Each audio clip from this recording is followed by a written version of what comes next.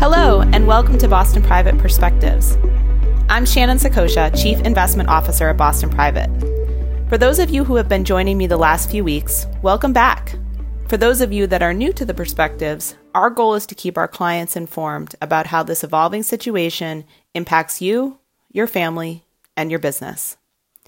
With that in mind, I'd like to take a few minutes today and focus our attention on what might happen next. With any crisis, such as the one we are challenged with today, there are those individuals, businesses, and industries that are immediately impacted. Then there come the secondary and tertiary impacts, creating a ripple effect that magnifies the original economic deterioration. With that said, the initial impacts of this crisis are well known and well documented. There is, of course, the human impact, with the sick individuals that our healthcare system is supporting, with the number of deaths that we've seen that have a permanent impact on families here in the United States, to the job losses that we've experienced in the services industries, and the productivity losses for those of us who are still working as children are home from school, and we are working from home in a capacity that many have not experienced previously. So with those being those primary impacts, what are these secondary impacts that we're concerned about that could color the recovery that we expect to happen in the second half of the year? First and foremost, we anticipate there being additional job losses outside of retail, restaurants, bars, hospitality that we've seen thus far. There are many services industries that support these types of businesses. And as revenues decline and sales languish, there are going to be some of these companies that are overly exposed to areas like hospitality and retail that we believe will start to see these secondary job losses. These include areas like advertising. For many companies, one of the easiest things to cut in times of constrained cash flow is advertising. Recruiting is another area that we think there could be job losses. We've been in an incredibly competitive employment environment for the last several years. We've already seen the number of job openings nationally decline significantly over the past few weeks, and therefore recruiting of talent becomes less of a priority for companies. Consulting, we've seen companies spend a significant amount of money over the past several years, particularly in the technology realm, in looking to create efficiency and productivity. And we could see those consulting services, the demand for those consulting services decline. And then things like cleaning services and commercial food distribution, those supply chain providers to some of these restaurants, bars, universities, public schools, that demand is also experienced a significant decline over the last few weeks, and therefore we could see jobs lost in those areas. The next impact that we're looking at is the rationalization of companies and their infrastructure. So if you think about staffing, as I mentioned, for many companies, they've put job openings on hold, or they've been carefully reviewing their open requisitions to determine if those hires are still necessary against a backdrop of economic growth that might not be as robust as what we were anticipating at the beginning of the year. With that being said, there's also a rationalization not of just human resources, but of physical resources as well.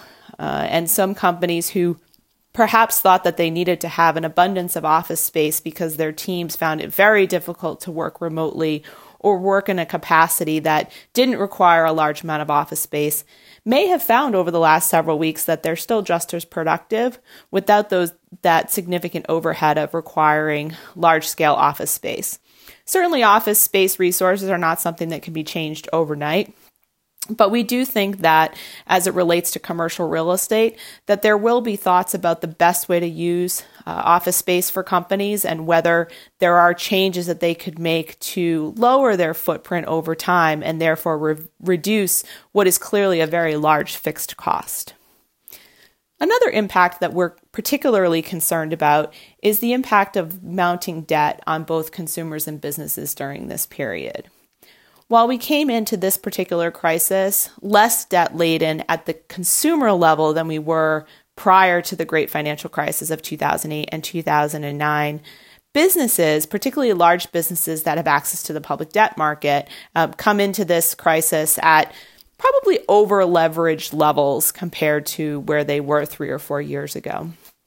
The maintenance of this debt, therefore, becomes more difficult as consumers lose their job, as businesses are unable to tap additional lines of credit or potentially see the coverage that they have through their cash flows decline for their interest payments.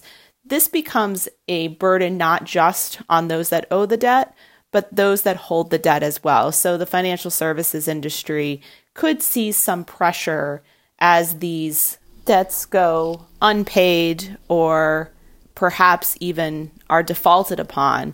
And you've seen that already as it relates to financial services companies who have reported their earnings thus far this quarter. You've seen an increase in what they call those loan loss reserves that insulate them versus this type of loss. And so obviously they are anticipating that both consumers and businesses are more likely to be challenged to meet their debt payments amidst this economic recession that we are now currently in.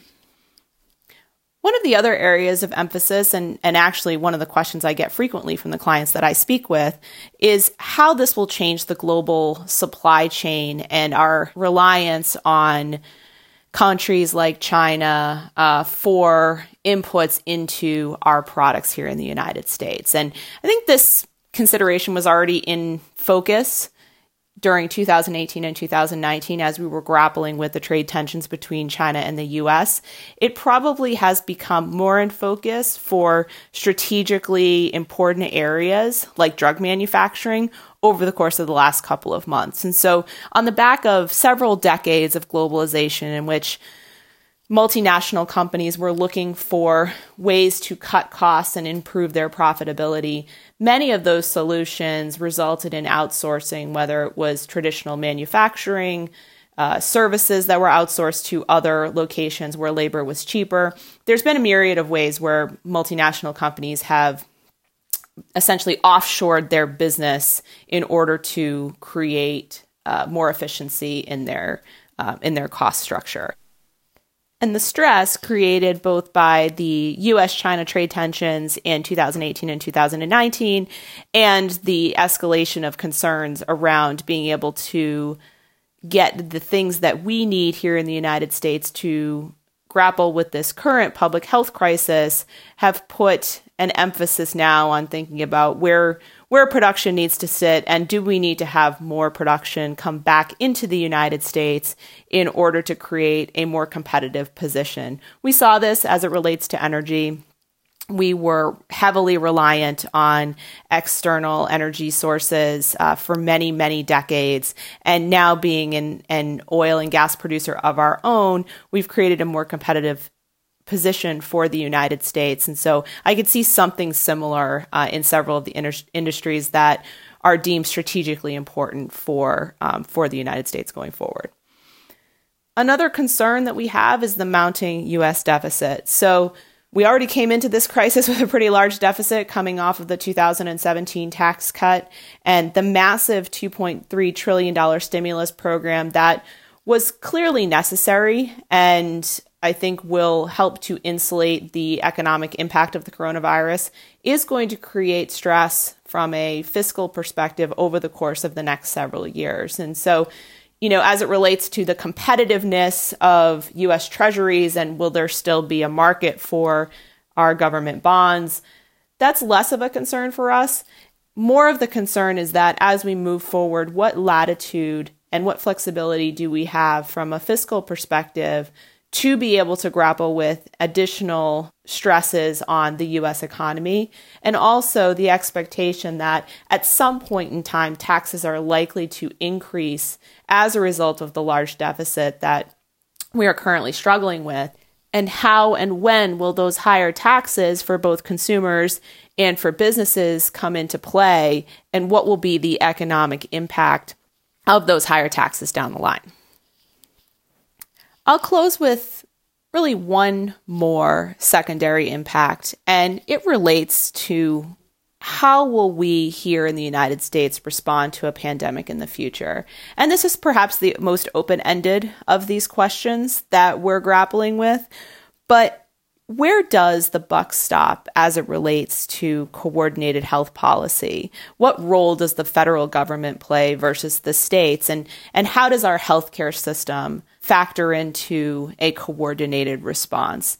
These are questions we don't yet have answers to, but certainly the experience over the last couple of months will provide plenty of data and information upon which to make a better plan for the next public health crisis and perhaps a coordinated crisis response in general that takes the best of what we have from the federal government and the state governments and allows them to apply those solutions in a way that they see fit in order to create an outcome that is best for all of us.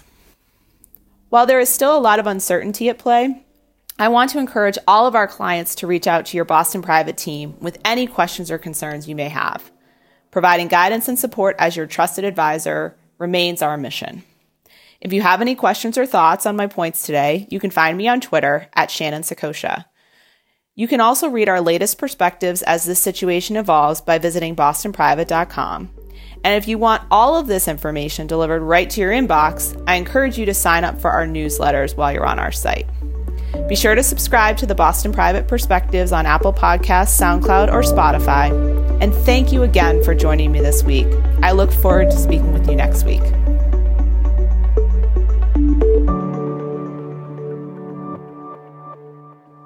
This podcast is solely for informational purposes and is not a solicitation or an offer to buy any security or instrument, or to participate in any trading strategy. The opinions expressed and information contained in this podcast are given in good faith, may be subject to change without notice, and are as of the date issued. All sourced information is believed to be reliable but has not been independently verified.